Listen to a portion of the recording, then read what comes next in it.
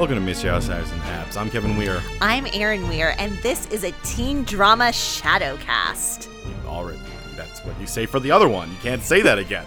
This has to be a bone cast. No, that's worse. It's a bone cast. Bones. It's good. Nope.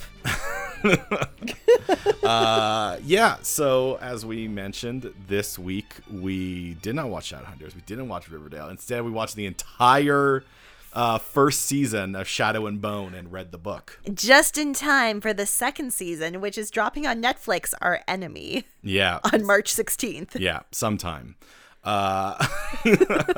We're oddly timely, Kevin. We're never timely with anything. Yeah, it works. It comes together quite well. So we read through this book and series. We have thoughts, we have ideas on it. It overall, because usually we start with an overall feeling, I think it's a pretty good adaptation. There's things I like better in the book. There's things I think the series did well. I think the series did a good job of deepening the world of Shadow and Bone. Yeah. And when I say the world of Shadow and Bone, the first book is called Shadow and Bone. Yeah. I think they did a good job of taking things from the rest of the Grishaverse and imbuing it early. Yeah, let's broach that right now. So the first book is called Shadow and Bone, and the series is called Shadow and Bone, which I guess will kind of fit until they presumably hit the Six of Crows stuff. Yeah, but then, I mean, you can't call the show Grishaverse. I'm sorry, that sounds dumb. Yeah, no, yes, it is it's the ever problem when you name what do you name a series? Because, well, I mean, we have Shadowhunters, which isn't the name of the book in any way. Nope, it's not the name of any of the books. It's just the name of the people in the books. People in the books. Because the books are the mortal instruments. Yep. Yeah. But, I bet when they were making the show, they were like, okay, cool. We're going to do all of the Mortal Instrument books, and then maybe we'll do the other series. I think it's more of that the movie was called The Mortal Instruments City of Bones. That's true. So they didn't want to necessarily tie themselves too heavy to the movie. The movie. Because the movie is different. And it didn't do well. Nope. So they're like, no, this is Shadowhunters. The Mortal Instruments. But no, they couldn't just call it Grishaverse. Shadow and Bone is such a nebulous name that I think it fits fine. I mean, ultimately, all of the conflicts in all of the Grishaverse books do involve shadows and bones. Sure. There's always Heartrenders. Yeah. And there's always a Darkling. The bones don't refer to the Heartrenders. No, I know, but at a certain point you can be like, Aaron, a heart's not a bone. But the Heartrenders don't just control your heart. No, yes, they do. No, because Heartrenders are also healers. Yeah, but no, Corporalniks are also Corporalniks are Heartrenders or healers or tailors. Yeah, right. So we'll sort of talk about there. Okay, yeah, let's explain to people. Yeah. So hey, this is Shadow and Bone. I'll give you a quick rundown. So kind of spoilers for the series. Yeah, if you didn't watch Shadow and Bone, the TV show, and you want to without being spoiled. Yeah, we're going to talk about it for the next hour. But Shadow and Bone is the story of Alina Starkov. Starkov? Okay. I don't know why when I said that because I got very scared. Because you thought of Ned Stark? You were like, oh no, Ned Stark. No, I thought of Tony Stark. It's a story of Alina Starkov, a girl who learns that she has magic powers and she does not like them, and she's whisked away to a magical school where she can learn to control her powers until which she does not like. Which she does not like until she learns that she has been betrayed and has to escape. Yeah, that is the plot of the book. That is the plot of the story. This is like The Hunger Games meets Harry Potter. Yeah. With a Russia hat. Yes. It's very... Not a lot happens in the book. No. They almost had to include the Six of Crows stuff. So, yeah.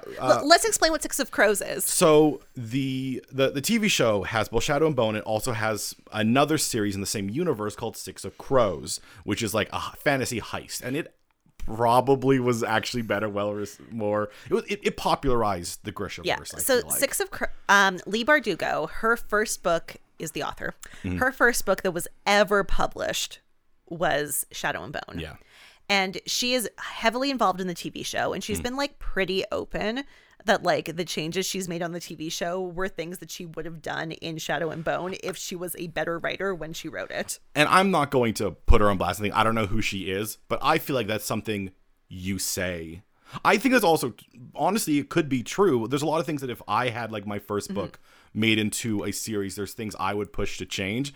I just want to say that doesn't mean a lot to me. I think the biggest thing, and I think we have to bring this up now because it was a huge point of I think we should contention. finish talking about Six of Crows, actually. I was going to say it was just the diversity. And Yes. Six of Crows is a better received book because it is a fantasy heist, so it's more complex. There's multiple viewpoints, but also it's an incredibly diverse book. Yeah.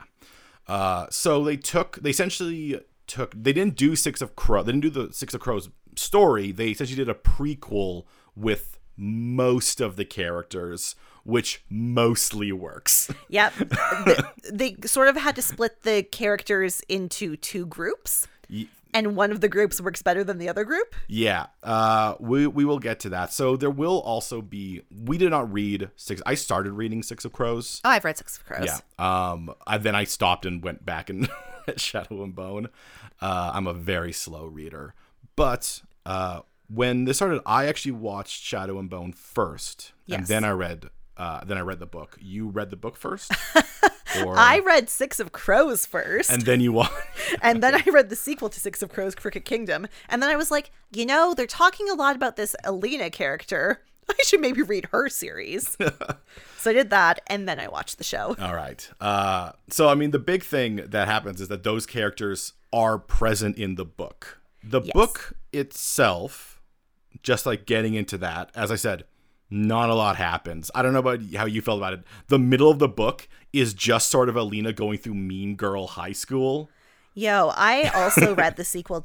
So in preparation for this podcast, I read Six of Crows. Did not read Six of Crows. Yeah. Read Shadow and Bone again. And then I just continued on and read Siege and Storm, which is the second one. I'm partway through Siege and Storm right now.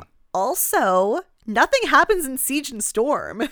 They are, I hate using this because YA encapsulates a lot of things, but this is very, very like what you picture YA as. It's a lot of her just sort of like thinking she's ugly, pining over random guys.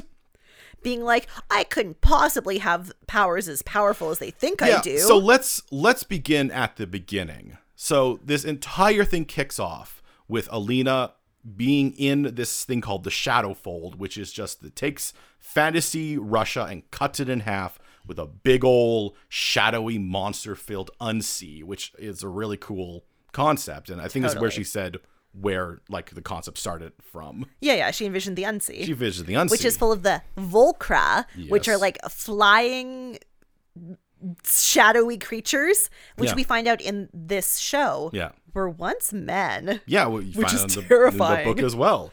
It's what the Black Heretic did many years ago. The Black Heretic, the first Darkling. Yeah. And can I just point out, it is wild that there was a quotation marks first Darkling and another Darkling has risen to such power. Really? Well, okay, so really, Ravka? So, we'll get to that.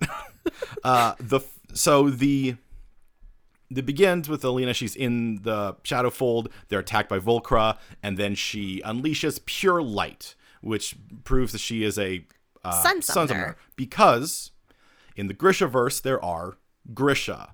Now, I really like this fact of it. They are adamant. They are absolutely adamant. What they do is not magic. It's science. And I love that because magic is what we use to describe something that we don't understand.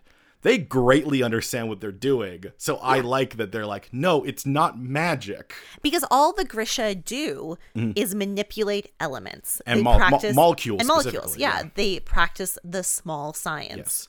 Yes. Literally, it's literally small because it's molecules. I'll say, so now we're on this. I'll say the TV show made their magic more magic. They inserted different rules. Things like, they have to do like these hand motions to get things like moving. But also they removed a lot of the stuff where it's like they have a lot of tools, like the fire summoners have to use flint. They kind of implied at one point in the series where a guy he breaks one of his hands, so he uses his other hand to just pull fire out of a sconce. Yeah. Which seems to imply, they can only manipulate fire, but other times it does seem like they are just creating fire. Yeah, and I think maybe them having to use their hands is maybe also present in the books. No, it's not. It's not present in the books. I know this for sure. In the books, they will use their hands, but they don't say that you have to do that. Okay, so I think then. Yeah. I think maybe. So there are most people are afraid of the Grisha for various reasons. Ravka likes to use them as soldiers. One of the other countries in the world, the Shu, does scientific experiments on them. Yeah. And the Fjordans, hunt them down as witches. Yeah. And I think the Fjordans, in Six of Crows it comes out that the Fjordans do believe they have to use their hands. Yeah. So I think that's maybe where in my head I was like, no, but I think they do. No, in the show they absolutely they do have to use their hands. Explicitly they say they have to use their hands because at one point one of the Grisha is captured by the Fjordans and her hands are tied up above her head. That she does mention well. I was actually going to think of the moment where Kaz is fighting the fire guy. And breaks one of his hands and says, can't do it anymore. Yeah. Anyway, so Grisha. Let's talk about the Grisha. Yeah. Manipulate molecules. Yeah, there's something that's always weird to me, and it continues to be weird in both the book and the TV show, which is that the Grisha are both high society but also low society. Kevin, they're freaks. But it's just like I think it's a lot more prominent in the TV show because we got more visuals of them versus the book where it's just all descriptions. But even the book, you get things where it's like, oh yeah, the Grisha tent is fine luxury and everything else is well, the Grisha tent is fine luxury because the Darkling is staying in it. So the Darkling, okay. In Ravka, there are two armies. There's the army, the first army, normal army. Yeah. Army has army things. Yes. Trappers and trackers and map makers an army. And infantry. It's an army. Yes. And then Ravka also has the second army, which is the Grisha army, which is the Darklings army. Mm-hmm. Interestingly, in the TV show, they very rarely call him the Darkling. They call him General Kerrigan or Alexander way more in the TV show than they do in the book. Admittedly, because at a certain point, you have to stop calling him the Darkling. At a certain point, you as a people have to stop being this is the Darkling. He is the Darkling. So I think this is interesting because names are extremely powerful, and what people choose to call other people is powerful. And, Jesper, who is we'll talk about Jesper later, he only calls Kerrigan the Darkling. Yeah. Kaz only calls him the Darkling. Yeah. Well, they're not even from the same country. Exactly, but the people within the country call him Jennifer. Whereas, in the book, we're always in Alina's head. Yeah. And so she refers to him as the Darkling. Yeah. So we're talking about the Grisha still. I just find that it's a bit it feels a bit uneven there, and them being both they are definitely because the Fjorda want to kill them they're they're constantly set up oh no, we are we're freaks and outcasts. Yeah, we're treated as that, but a lot of the visuals we see are high society stuff. The book does a better job of clarifying that a lot of that does come off as kind of presentation versus substance, because she says oh yeah, we eat in this big giant room, and the stuff we have is it's so great to me, but I am aware that this is not high society food. Well, it's just good to me because it's very clear in both the book and the TV show that they are fed peasant food because the Darklings. The Darkling specifically wants them to be humble, right? That is true. What I got from the TV show is it made me really think about The Greatest Showman. Yeah. And how he had these people who his freak show, quotation marks. He had his freak show, but he dressed them up in the greatest fineries because they were both like exceptional and outrageous and distinct from society. And so that's what I kind of see when I see the Grisha. Yeah. I mean, yeah. In Ravka's society, anyway. They definitely still are treated as that's the big motivation behind everything the Darkling does. Is that he doesn't want them to be outcasts. So specifically though, not that he doesn't want them to be outcasts. He wants them to be in charge. Yes, he wants to set them apart, but apart and above. Yes. Let's talk about Ravka itself. Let's talk about the setting. Because we talked about the Grisha, so let's just shift over to the setting. The setting for the Grishaverse is very not copy and paste, find and replace Earth. Like Ravka is Imperial Russia. And the Wandering Isles is okay, Ireland. No, I will say this. The Wandering Isles, I did not catch as it doesn't come up, but in the show, because in the book they don't really mention the Wandering Isles. It's on the map in the front. The Wandering Isles, when Nina does the accent, she does an Irish accent, like, oh, Wandering Isles, Ireland. Fjorda is kind of like Netherlands, like Sweden, Vikings. Shuhan is China. Yep. Shuhan is the name of a kingdom from the Three Kingdoms period of China. That's just the name of it. I don't know quite what Kerch is. I feel like Ketterdam is Amsterdam, yes. Yeah, but Kerch itself is just sort of like, probably because it's just a small island, it has the least like obvious. Kerch is supposed to be like Western Europe. Yeah, maybe it doesn't. I guess my point is it doesn't have as firm of a switch. Novi Zem, which is kind of mentioned occasionally. It's North America, but it's also Africa. I was gonna say Novi Zem is 100% like the Old West. When she arrives there in the second book, and I know we're gonna go back to the first book, but I think this is important. She's constantly mentioning that everyone is spitting tobacco, and all of the houses are like wood, and the ground's not paved. I'm like, yeah, that is the Old West. Yeah, but all of the Zemini people are black, I guess. So, no, it could still be like Old West America. Just they're all black. It is. They definitely, like, in the later books, she really expands the world and she really enriches the places outside of Ravka. Yeah. Which, again, because she wrote all of the other books and then the TV show got made, they could do that. Yeah. There's also the Suli people, which are like a wandering, like, Romani type people. Although they also have a lot of, like, Indian influence. Yeah. Like Middle Eastern influence. Yeah, and that's a lot more of when you look at something and you're like, oh, yeah, that is a lot more of not find and replace. That is like, oh yeah, you're combining things and you're using elements from a lot of different cultures to create a new culture. But again, like the Suli and the Zemini and those characters appear more in the later books. Yeah.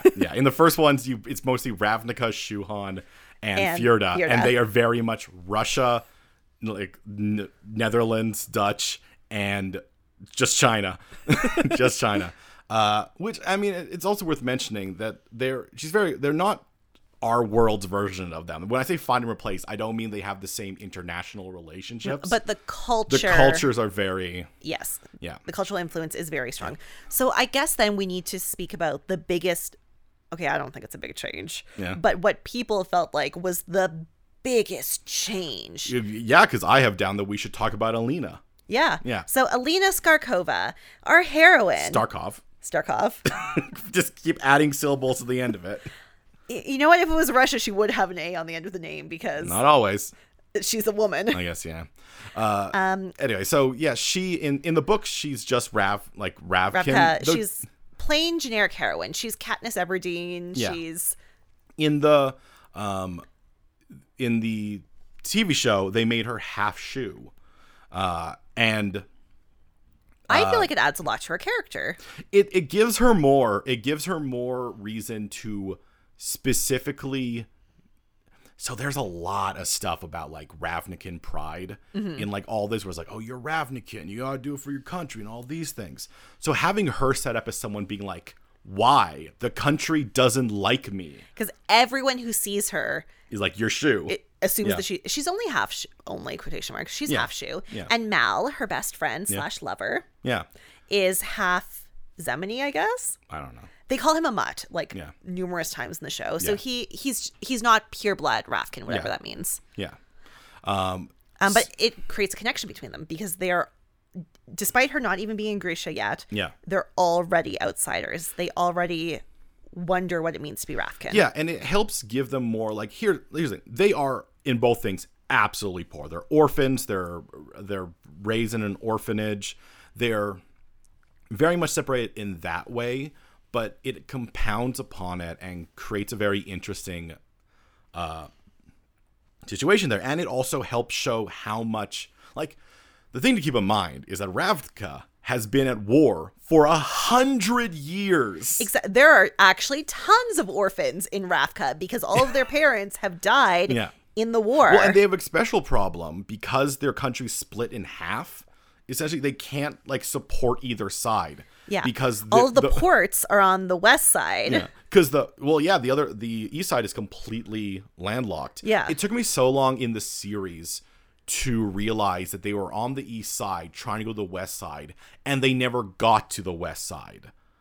I actually did not it took me a while to catch that is what happened. Right, they ended up running back. They ended up running back. Side. Yeah. I thought one person ran back, but they ended up on the other side because I thought it was like a mysterious thing that the Darkling just suddenly appeared on the other side of the Shadowfold, and he could get across it without like any sort of problem. But no, that's not the situation. He stumbled back to his own side. Yeah, well, I mean, he never crossed in that first go anyways. So Alina is... let's do another change. It's a change to me that I didn't quite like. Okay. The very beginning of it. Yeah. So, Alina as a character in the book is quite passive. She doesn't do a lot to drive her own storyline forward. Now, admittedly, I don't think that's a huge problem in Shadow and Bone. The pacing is a bit off for how long it takes. But she is she's in Shadow and Bone, the book. She's the outsider. She's the person who's entering a new world. So she can't be super active because she's learning so many new things. Well, and also, I think it's perfectly fine to have a character that has things inflicted upon them. So much when we talk about writing, where I was like, the character has to be actively always chasing after something. Like, no, sometimes people have things inflicted upon them, and the way they react to those things being inflicted upon them is a show of what their character is. But so in the beginning of the book, yes, Alina is at the edge of the fold. Yep. She's gone there with the First Army, in which she is a map maker. She's A little match girl. And her BBF, best friend, Mal, is a tracker in the army. Yeah. And their entire division is supposed to cross the fold and go do some stuff on the other side. They're not clear what the stuff is. Yeah. It doesn't matter. It doesn't matter. Because these guys are like privates in the army. Yeah, they were ordered that you're going to cross the fold, and they know this for a while. Like, it begins... The reason they go there is to cross the fold. They're marching there to cross the fold. And then as they enter into the fold... Things go wrong. But no, nothing actively goes wrong. It's just like crossing the fold is dangerous. I think So in the TV show... someone lights a lantern. I went back and like read the part of the book as I was watching the TV show because I was like, no, I think in the book it's just crossing is dangerous. In the book, I think someone, because there's no Grishas on. No, that's right. There's no Grishas on. No, there are. There's Squallers. That's how they get across. Yeah.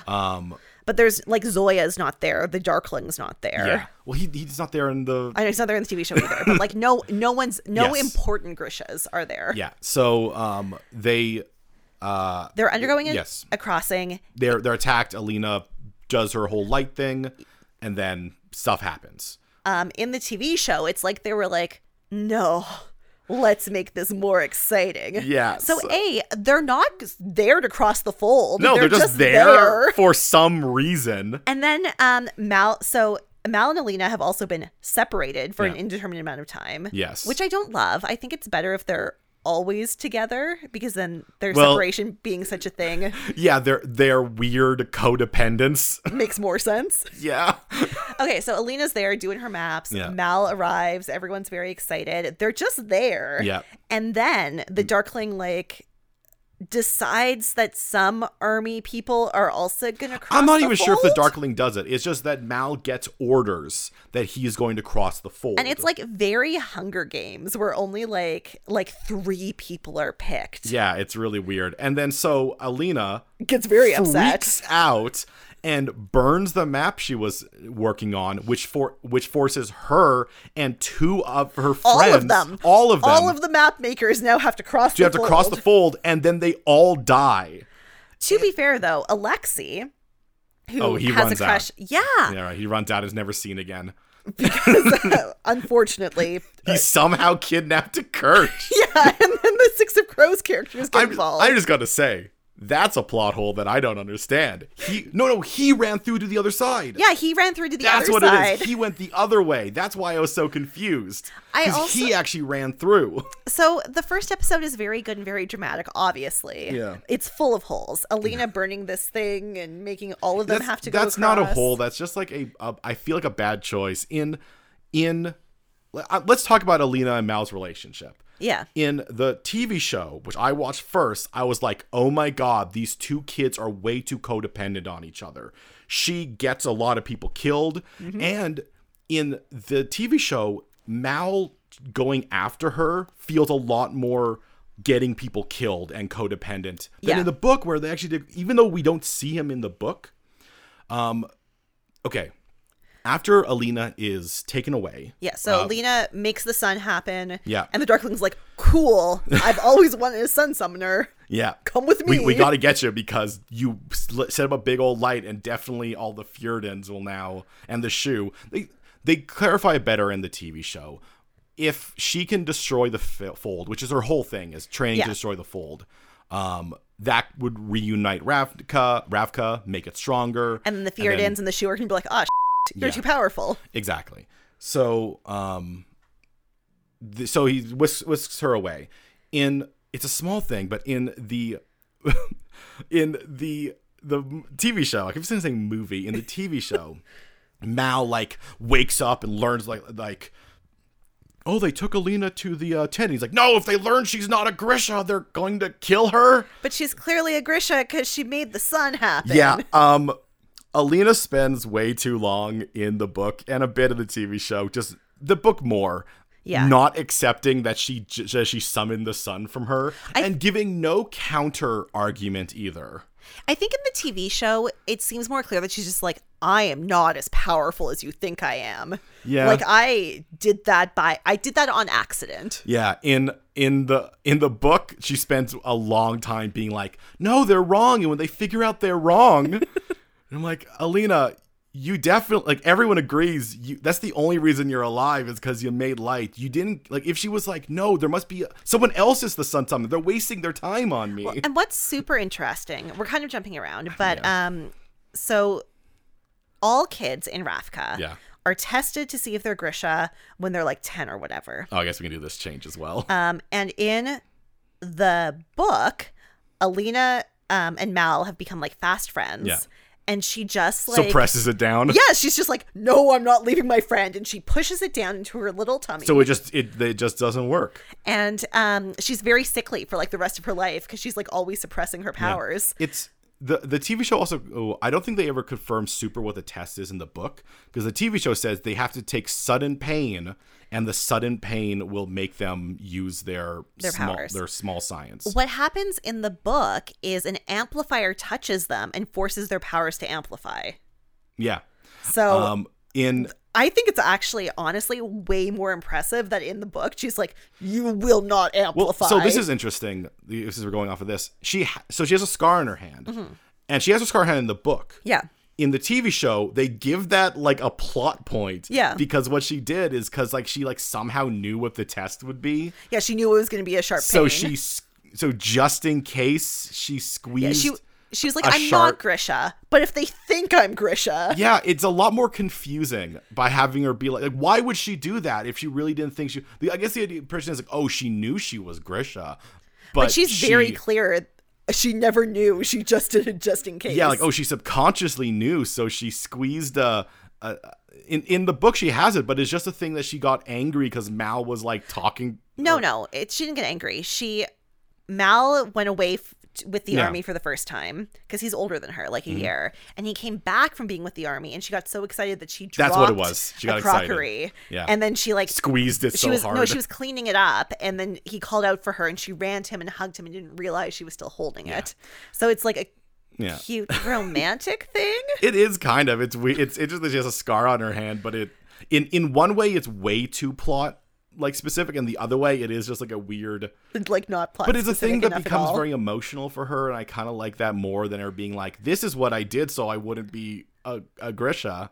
It's also in the TV show, they kind of changed their relationship when they were kids. Like when Mal and Alina were kids in the book, they just like were ghosts. There were a ton of orphans who lived at the orphanage, but the two of them would like run around and get into mischief. Yeah. And they were BBFs. Yeah. And in the TV show, it's like, no, Mal was a little weakling, and Alina used to beat up kids who would bully him. Like, what? Well, they definitely tried really, really, really, really hard to make Alina an active character. Yes. And once again, I'll say, I honestly don't think you needed that. I think she could have had things inflicted on her and reacted to them, because she also, the entire point of like the book is the reason when she figures out that something is happening, like when she figures out that the Darkling is actually like using her. Yeah. Then she finds her power and then she starts to act. Yeah.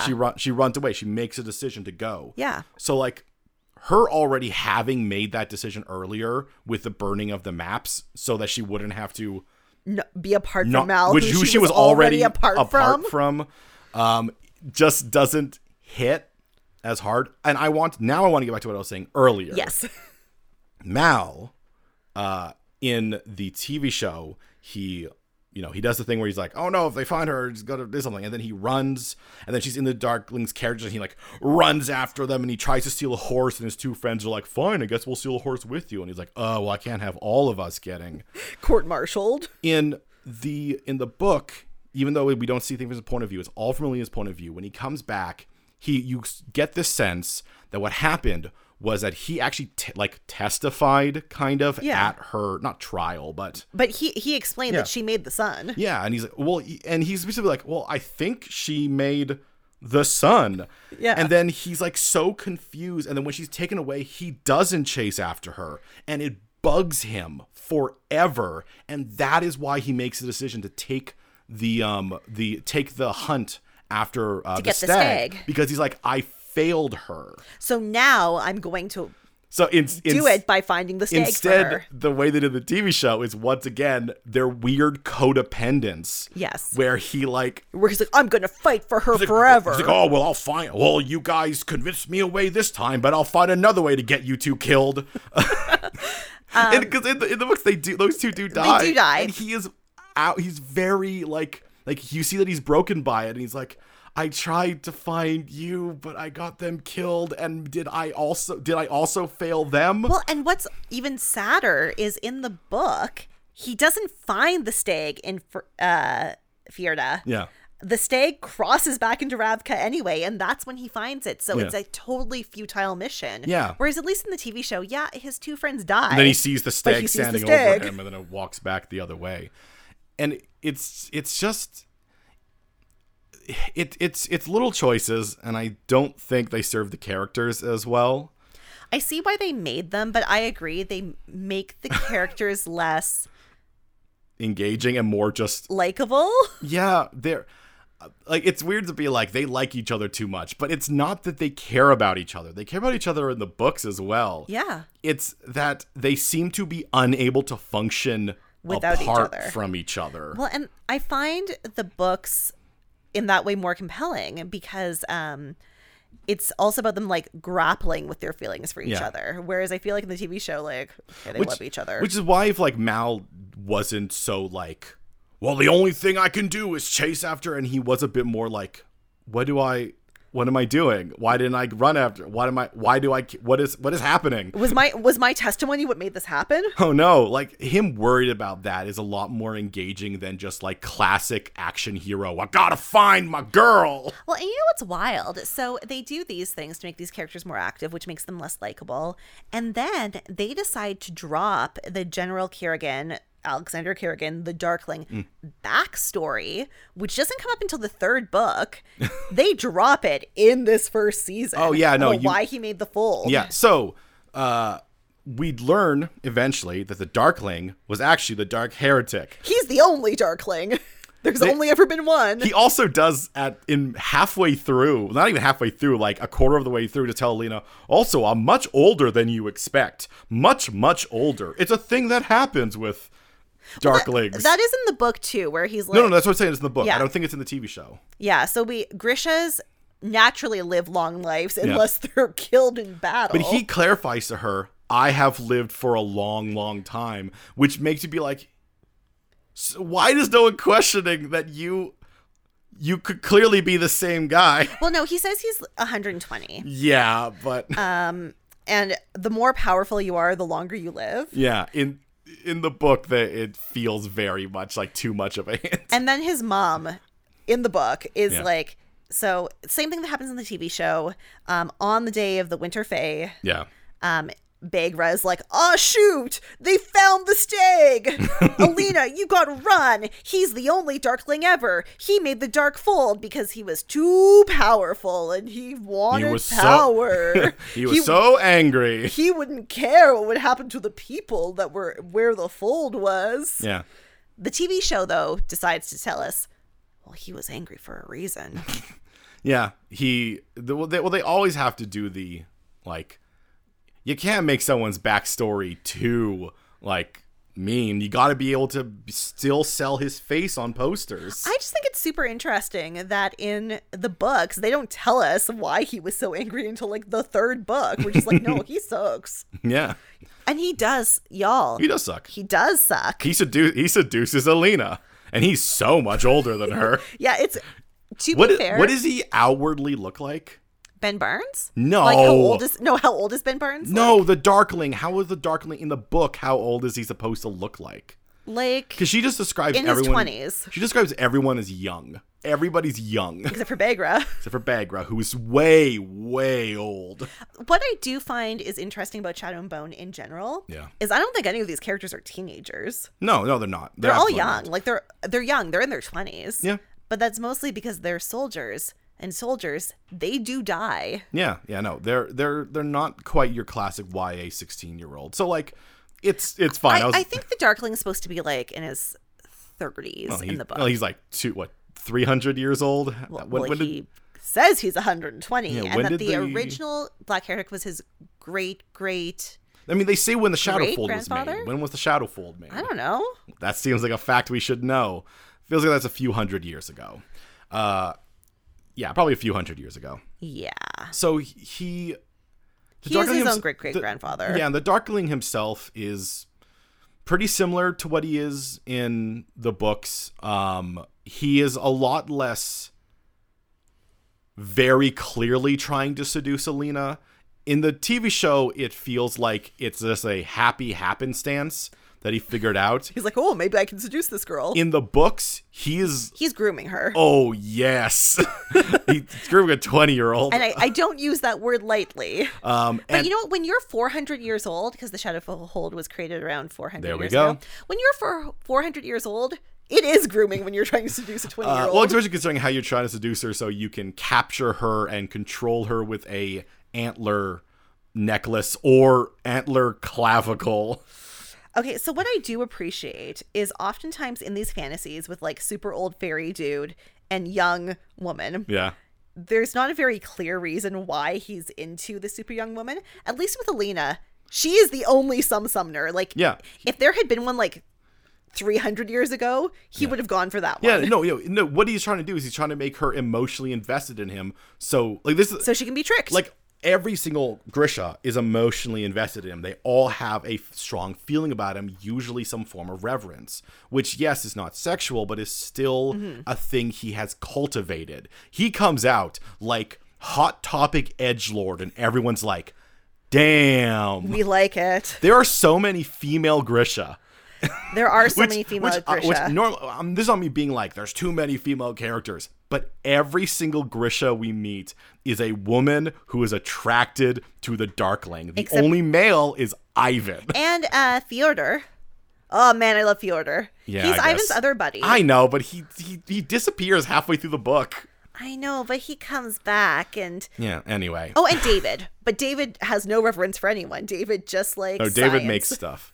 But so like his entire thing is just having everybody love him and be reverent to him, and one of them including is Genya, who is the tailor that helps Alina be presentable. Genya is, even before things go wrong, truly the most tragic character in this show / book. I think Genya might be the one who was potentially done the dirtiest in the adaptation, because I feel like she came out way too mean in the TV show. Like she's actively trying to undermine Alina, and at the end when she betrayed her, she's like, "Yes, I did betray you, ha ha." And it's not made, so she does, Genya's most famous line is "Beware of powerful men."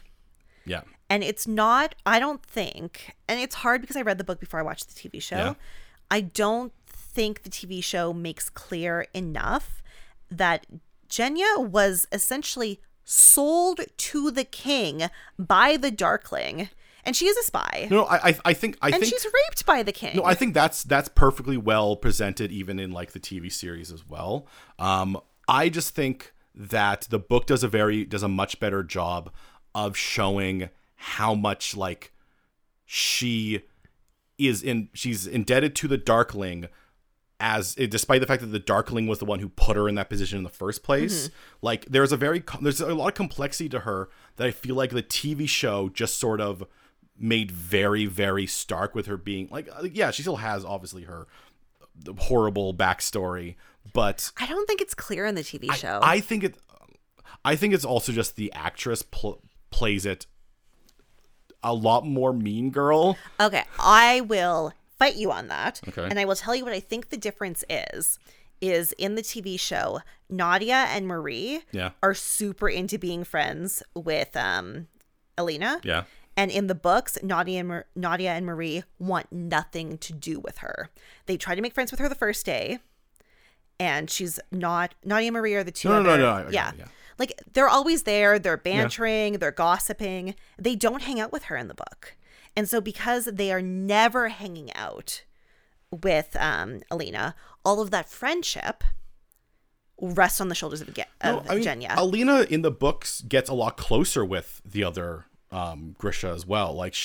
Because there's entire thing, the entire middle of the book is just her at magical school, and there's this entire thing where all the Grisha go out and hang out at the pond, and she doesn't go and hang out in the pond until she becomes into her own with her power, and then she starts hanging out at the pond. But they don't do all of those scenes of her gossiping and having fun with Nadia and Maria in the book. Those scenes are given to Genya. The only other Grisha I really remember is Zoya. Okay, so let's talk about Zoya, because Zoya has a lot, and she has a lot more going on. She has way more going on in the TV show. She has a redemption arc, doesn't she? Okay, she's not on the skiff at the end. We do need to talk about the end of Shadow and Bone. Yeah, she's not on the skiff, right? Because there's a different thing that happens at the end of the skiff. But she gets a full-on redemption arc in this, where she is the prototypical mean girl. She is set up as for an instant potentially another part of a love triangle with Mal, and then that immediately goes nowhere. So I did, y'all, I guess maybe if you haven't read Siege and Storm, this is kind of a spoiler, but it's not, because they take a ton of stuff from Siege and Storm and plop it right into Shadow and Bone. So Zoya's like kind of a non-character in Shadow and Bone, the book. Yeah, she's mostly there for Alina to show her up once and for her to be mean to Alina. Yeah. Well, and what's funny is... and to flirt with Mal. In Shadow and Bone, the book, during the scene where Alina and Zoya fight at like combat training, Zoya is the one who's like, I'm going to fight that little girl. Whereas the TV show, again, they're trying to make Alina more active. So she takes on this insane hubris of being like, I'm going to fight her. Yeah. Anyway, so the whole thing with her being upset about the town being destroyed because she has an aunt and a niece who lives in that town. Yeah. That's all from Sage and Storm. Mm-hmm. And then it's like very significant in some of the later books. And then in Sage and Storm, when Alina returns to do Alina things, Zoya is like her most fervent supporter. But Alina is still like very concerned that Mal is sleeping with Zoya. So they do. They just like took all of it and were like into the first one. Yeah, because Zoya is going to be important later. I mean, at a certain point, you have to be like, we got to have other characters. The entire book is from Alina's point of view, and expanding it out, they did a really good job of giving you other views. The one thing that you don't get a lot of in the book, that the TV show does very, very well, is understanding how the world reacted to the discovery of a sun summoner. She is, they always kind of assume there has to be a sun summoner. Yeah. They're never clear why, but they're supposed to be like pseudoscientists. So I think it's perfectly fine that they're like, it makes sense. If there's a shadow summoner, someone should be able to do this. The science is all there. Yeah. The small science is all there. Small science. So they always kind of thought there should be one. It's not a prophecy technically because they're so hard in science. It's more of just like when they made the periodic table of elements and there's a bunch of gaps. Yeah. That wasn't a prophecy. That was just it being like, well, logically there's something in here. There has to be this. There is a shadow summoner. We know about a line of Darklings, all from the Kiergan line. Sure. But so they're like, so this got to be here. When she arrives, the book spends a bit like she is attacked by Ferdins at the beginning. Yeah. And then they kind of give a lot of stuff about how like, oh, there's these things. Eventually, when she eventually leaves, she sees some people being like, worshipping her a little bit, kind of worshipping her. They've canonized her. She's a new saint. Yes. In the TV show, her doing that sends ripples throughout the entire world, and there are people who are.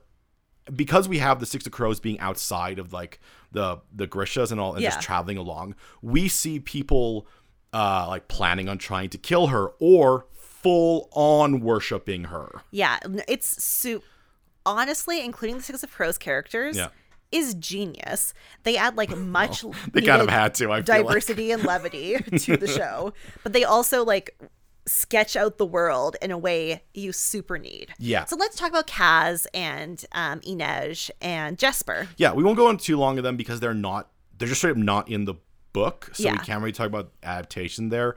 But like they're kind of the fun part. The reason why Alina could have been a bit more things are being inflicted on me and I'm reacting to them is because on the other side we have these people who are from the jump set up to we need to kidnap, like they are coming for her. Yeah, they are coming to kidnap her. So like she's already tied in. And they're like this misfit gang of geniuses. Yeah, in their own many different ways, whether that be just general genius, throwing the assassin who doesn't kill people, just gunning things, and then eventually we get added in Nina, who never meets them. Yeah, Nina is a heartrender who they tried to hire to be on their crew. Okay, I didn't. This is something it also took me way too long in the first when I first watching the season to understand. She also works for the Darkling. Yes. Like I know all Grisha do in some way, but she works directly for the Darkling to the point that the Darkling is like, where's Nina? Where's my spy? All right, go find Nina. Go find where Nina is. But she, before this like crew even can meet her, she gets caught by witch hunters. She gets caught by witch hunters randomly. It's specifically Matthias, who is another character from Six of Crows, and then her and Matthias just have their own bizarre adventure off in the corner. And well, it is like there's it's directly from Six of Crows. Yeah, well, there is some like cute stuff in there. It is so weirdly because she's introduced as, oh yeah, we should hire this woman, but then you see a scene of her like being like kidnapped, so you think like, oh, I guess like maybe that's just a one-off thing where they're like, oh, this is showing that the Six Crows people are running into bad fortune, and then suddenly she's a main character. And okay, so what do they even need a Heartrender for? You know what? Kaz has plans on plans on plans. So I'm sure once he didn't have a Heartrender, he was like, all right, time for another plan. Yeah, we see this Heartrender we see in Kirch she uses her ability to get someone to tell her the truth. Right. Which is something that I've not seen in the book. But she is hired by... No. She's hired by Kaz. Kaz is this whole thing where he steals a Heartrender. It's because the person who hired him was going to give the job to whoever could get him a Heartrender, because he needed the Heartrender. To get the information about the Sun Summoner from Alexi. Yes. Yeah. Yes. It is... The first episode is way too complex with what Kaz is doing, I feel like, because it's this very confusing thing where he's like, we're going to get a job, but to get the job, we have to do this first job, which means getting a Heartrender, but this other guy's getting this Heartrender. So we're going to get the Heartrender first, but this other guy found that we got the Heartrender. So now we, like, owe him money, but then I also have made a deal with your old boss, so then now I owe her my club. Also, I own a club. Okay, Kaz is consistently putting the Crow Club up as collateral. Like, I feel like that comes up in both of the Six of Crows books. I feel like that's like his go-to move. Where he's I got no money. When it's the only collateral you have, and you keep winning. But yeah, their entire thing is chasing him, and it actually feeds in quite well in the Shadow and Bone. In the book, Alina, when she finds the Darkling is the Black Heretic, she runs away and she just sneaks off with like the people who are playing this Christmas, Well, she just sneaks herself off. Like no. Oh no, that's right. Bagra says. Bagra tells her, get into this cart. Take it here, and then you need to get to this city across the unsea. No one's going to check the carts leaving. Yeah. In the TV show, she does the same thing where she goes into a cart that was run by like the people who are doing the entertainment for Christmas. Yeah. It's funny how much stuff is just like Catholic. It's not that Christmassy. Like, it's the Winter Fae. The TV show makes it more... Okay. No, the TV show does a pretty good job of just having it be a festival. I was say the TV show makes it a little bit more Christmas because they lean really heavily into the saints. And I forgot to bring this up earlier, but I love how in every depiction of the Sun Summoner, like in the books and in the TV show plays. The plays they do on the TV show. Yeah. In the books and in the plays and in the like religious ceremonies, it's always like a beautiful blonde woman. Yeah. And so, her being Alina. half shoe is just so good. Yeah. Anyway, so she goes to sneak out of the Winter Fae. Yeah, she goes to sneak out of the Winter Fae in a cart of the performers, but the performers were already infiltrated by by the Crows crew. So they just take her, and a very similar thing happens where like she's somewhat caught, but this time the Crows are involved in her being caught. Well, and it's kind of great because the Darkling actually puts out an order that like no one should be allowed to leave the ground. So it's very convenient that she went into the Crows carriage because they're going to get out, of course, especially because Jesper knows she's he watches her get it. It's like, oh, okay. So then, she'll go off. She'll find the stag. Happens pretty much as it happens in the book, though the book does a better job of showing passage of time, where the TV show kind of feels like, because of the Six of Crows crew is what I'll say. Yeah. Because they are on such a timer, but the book takes place over like 6 months. Like there's a long time where she says weeks go by. When she's traveling with Mal to hunt the stag, she's like, yeah, just days went by as we were trying to find this thing. In the TV show, everything happens very fast, or it feels like it happens very fast. Now, to be fair, I guess, to the TV show, the Six of Crows crew does hang out in that town for long enough to run out of money. Yeah, but they're also spending money you could run out of money one day if you're trying to buy, information.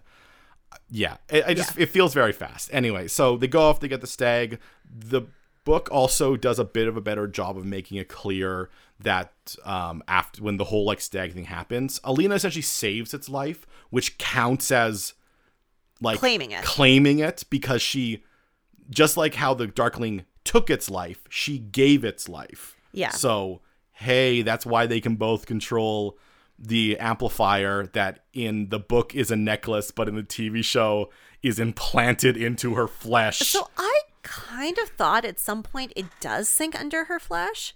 I know in the book in the book she wears a scarf around it. Yeah, I know. And I know in the book they can't remove it because she asks David how you could take it off. Yeah. And he's like, you can't unless you break it, and then you can never have it again. Yeah. But I thought at one point it did sink below her flesh. But I'll tell you right now, it definitely does it in the TV show. And also that brings us to the finale. So she has the collar on her, which allows her to be controlled by the Darkling. Right. So they find the stag. Darkling kidnaps her and Mal, and he keeps them both alive, so he can use them both against each other. Which will be a ongoing theme, which is a fine level of we care about each other. Yep. It just would have been better if they had not caused so many people to die in the interim. Just very quickly, Action Mal feels like a problem for the second book, where he's supposed to feel a bit more like I don't want to do any of these things. Like, you know what's interesting though? So Action Mal, yeah, could really work for the second book, because in the second book he essentially becomes the head of Alina's guard. Yeah, and he atrophies, like staying in. I'm thinking about the beginning of Siege and Storm. That's all I've read too. Oh, okay. Yeah, I'm thinking about when they're specifically on the boat. There's a lot of, once again, Alina being held prisoner and Mal being like, I'll have to find the way so Alina doesn't die. Man, nothing happens in Siege and Storm. They're like in We're not talking about Siege and Storm. The end of Shadow and Bone, there's a bit of a divergence, and then there's a huge divergence. Yeah. Okay. So let's begin with the TV show, because I think more people might have seen the TV show than the book. So they're kidnapped. They head on down to town on one side of the fold. Yeah, they have the same name, which I think essentially supposed to imply that they're like left and right. Yeah. There's Kurbursk, there's Kurbrisk, and then there's Novo-Kurbrisk being the one that's on the side with the ocean. Right. So they're in Kurbrisk, Kribrsk. And essentially in the TV show, it appears to me that they're just going to cross the fold. There's a lot of rich people who are on that transport. Yeah, it sounds like what he did is he set up a thing, which I think he does in the book as well, where he sets up like, hey, I'm going to do a performance on because I have the Sun Summoner here. Yeah, but in the book, he just does a press conference, and they just like stay on a dock. They don't even get. Here they go. They do eventually. I think he does the talk on the boat, but it's a press conference. Yeah. Whereas like in the TV show, they go into the TV show. Also, how to explain this? In the TV show, it feels like he did it accidentally. Yes. Like he just happened to be traveling with a bunch of rich people, and he's like, hey, I have a Sun Summoner. And people are like, oh, well, very interesting. And then he does his speech, and they're like, we hate you. And then he kills all of them. He's like, I'm going to have to give the speech again. Whereas in the TV show, in the book, he holds a press conference. He's on the skiff. The people are on the landing. Yeah. No, he brings them he brings all the delegates into the skiff.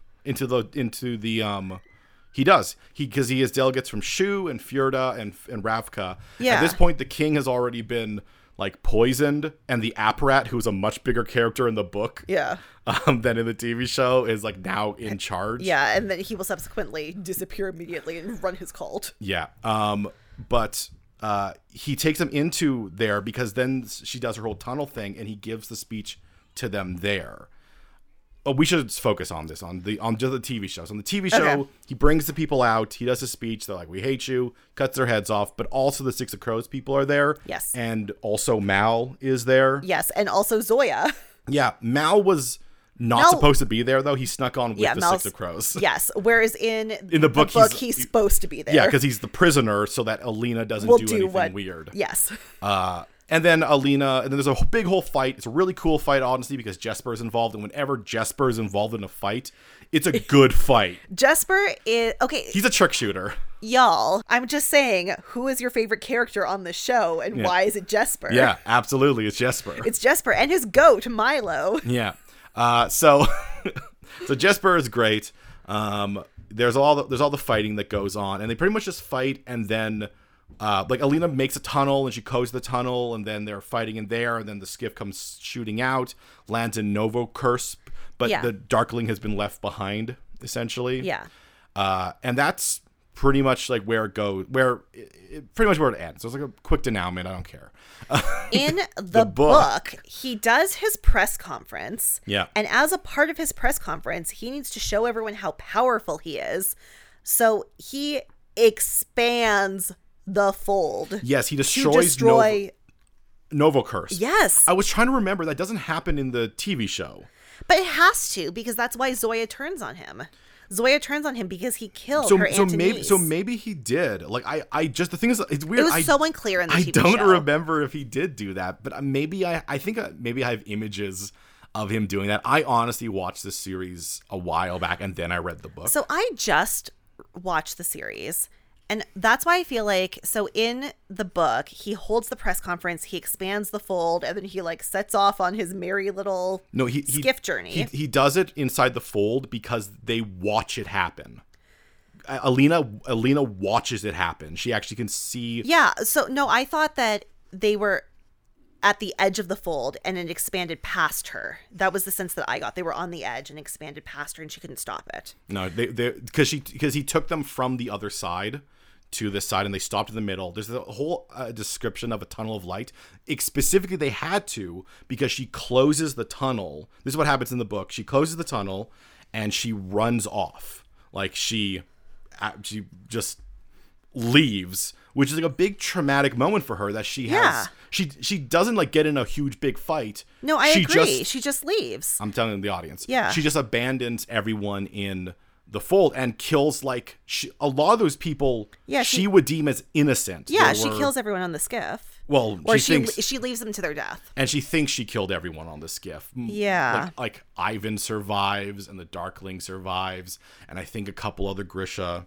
And I think the big thing that didn't get brought up, it's very important about talking about the end. Yeah. That we kind of just didn't talk about because the TV show just completely ignores it, is this entire concept of the cut.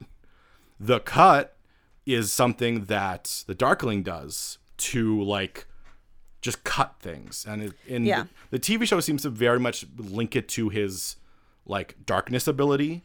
The TV show says that every Grisha can do it. Does the TV show say that? Yeah, the book says that only he can do it. No, the book says everyone can do it. Because Alina does it in the book, and she does not do it in the TV show. I thought, No, in the book, she cuts the sails. Yeah. Like, that's the big climatic moment. No, so I thought... I must have just filled in the gaps. Yeah. I thought she did it in the TV show. Did not. And the TV show was making a point that only Alina and the Darkling do it. No, in the TV show, she never does the cut. I'm not even certain that it's hard because the book does capital C, the cut. Yeah. And when you're watching a TV show, it's unclear on whether or not like that is a very important thing. Yeah. But I know in the TV show, it seemed like that's just part of his dark ability. That darkness has weight to it, so he can create a cut with it. But the book's very clear that he's like, no, it's the cut. It's a thing that only the most talented Grisha can do. Yeah. And then Alina does it later to the sails. And then later she'd constantly just like, oh gosh, should I do the cut on him? Oh, should I do the cut on this guy? Wow, I guess I just filled in that gap there. I could have sworn she did it during that fight. No, she did not do the cut. Yeah. That should have been a big, big moment, because it is an insane thing, especially like a cut of light. Yeah. No, in the TV show, it's just Jesper shooting people. Yeah, but she couldn't do the cut in the TV show because there were too many people who had to make it off of that. Well, okay, so this is the big thing. So in the book, yes, she is horrified by what the Darkling has done. She shuts down her light powers. Yeah. And just sort of lets the monsters attack everyone on the... But while that's going on, the Darkling pushes Mal off of the ship. And so she jumps off of the ship. Yeah. She goes and rescues Mal, and they keep themselves safe in their little bubble of light. Yeah. And they run away. Yeah, because he's pushed him off already, and that's when she breaks using her idea of the stag. Yeah. And then she's about to she's controlling it. She has Mal there, but the Darkling's like, hey, you got to come back on the boat. You're not going to leave us all here to die because you're a good person. And Alina's she's like, you're not wrong. right now. And just cut. And that is like a big moment because as she has, as I said earlier, she sees a lot of those people as innocent. She sees a lot of the Grishas innocent. Yeah. She sees a lot of the diplomats that were on that boat as innocent people. And to escape, she just sort of like left them all to die. And that is a big thing that's haunting her. But I guess we're going in a slightly different character direction for season 2. In the book, there are no named characters on that ship. Well, there's Ivan and there's the Darkling. Yeah, but Ivan can't be. No, Ivan survives. But how can Ivan and the Darkling survive? The Darkling survives. No, Aaron, I agree. The Volcrite don't like to eat Darkling. No, I agree. I agree with you. But Ivan is on the ship because Ivan is always there. Ivan is always there. Yes. No, Ivan's on the ship. Darkling's on the ship. I think the Darkling says a couple Grisha survive and Ivan survives. But unfortunately, in the TV show, Zoya's on the ship. All the 6 crows are on the ship. Mal's on the ship. Well, he was on the ship before. That's true. So instead, like, the Darkling gets knocked off, and also Ivan gets knocked off. Because Jesper shoots him off. And then they take the skiff skidding out of the darkness and crash into Nova Curve. That's going to be very interesting to see how it comes together, because once again, the crows are not part of the story. No. And now that they've introduced them, they could probably do a bit more of like separating them, doing their own thing. But it would feel weird because Alina's stuff is such world-ending, like like the Darklings, they are trying to control the fold and expand it. But the crow stuff is kind of just like a lot of, I'm going to put my club up. Well, and we're kind of like in the place where, at least with Nina and Matthias's storyline, it's kind of like caught up to the stasis they're going to live in until Six of Crows starts. Yeah, so I wonder if what they're going to do, because the obvious thought there is like, you do Shadow and Bone, Siege and Storm, Rise and Ruin. Yeah. And then you do Six of Crows and Crooked Kingdom. Yeah. I think they should probably just take those stories and squish them together. Not because it's Netflix. You can't guarantee you'll get more than 2 seasons. Not a lot is going. So the problem is you cannot do Six of Crows while Siege and Storm and Ruin and Rising are going on. I think you could figure it out. No, you can't. Alina has to be at the end of her storyline. And the new character who is introduced in book number 2, who for sure will be in the TV show, Stormhold, the pirate, privateer, they have to reach a certain point before the events of Six of Crows can happen. I mean, we'll see. I think it depends if they decide to really heavily break from things, which we have seen before in TV adaptations. They have. The problem is they're just like, they're so intertwined, and the characters have to be at certain points in their journey because of how they intersect. I mean, Aaron, I'll just tell you right now, in Shadowhunters, Valentine should have been dead long before a lot of things happened. Sort of, but also sort of not. Also, Jocelyn should have still been around. Well, we'll wrap up here. I hope you all enjoyed that. They don't really have an ending for this, so I guess, Aaron, do your thing. Yeah. So what I will say actually is, do you want us to do one of these for Shadow and Bone season 2? Do you want us to pick it up during one of the inevitable Riverdale breaks? Do you want us to pick it up when Riverdale's over? Should we become an adaptation podcast? Let us know. We're over on the social media, Podcast MOA, Podcast MOA, at Instagram, at Twitter, and at gmail.com. And hey, we're doing weird things. We're timely. Give us your ratings, reviews, and subscriptions on Apple Podcast or your podcaster of choice. And you can catch my books. They're available at kevinweirdbooks.com. And I'm over at flimsyplan.com. And we'll be back in a couple weeks. Oh, God, like 3 weeks. Yeah, for when Riverdale returns. Won't that be exciting? 1950s, I guess. Yeah, we'll see you then. Bye.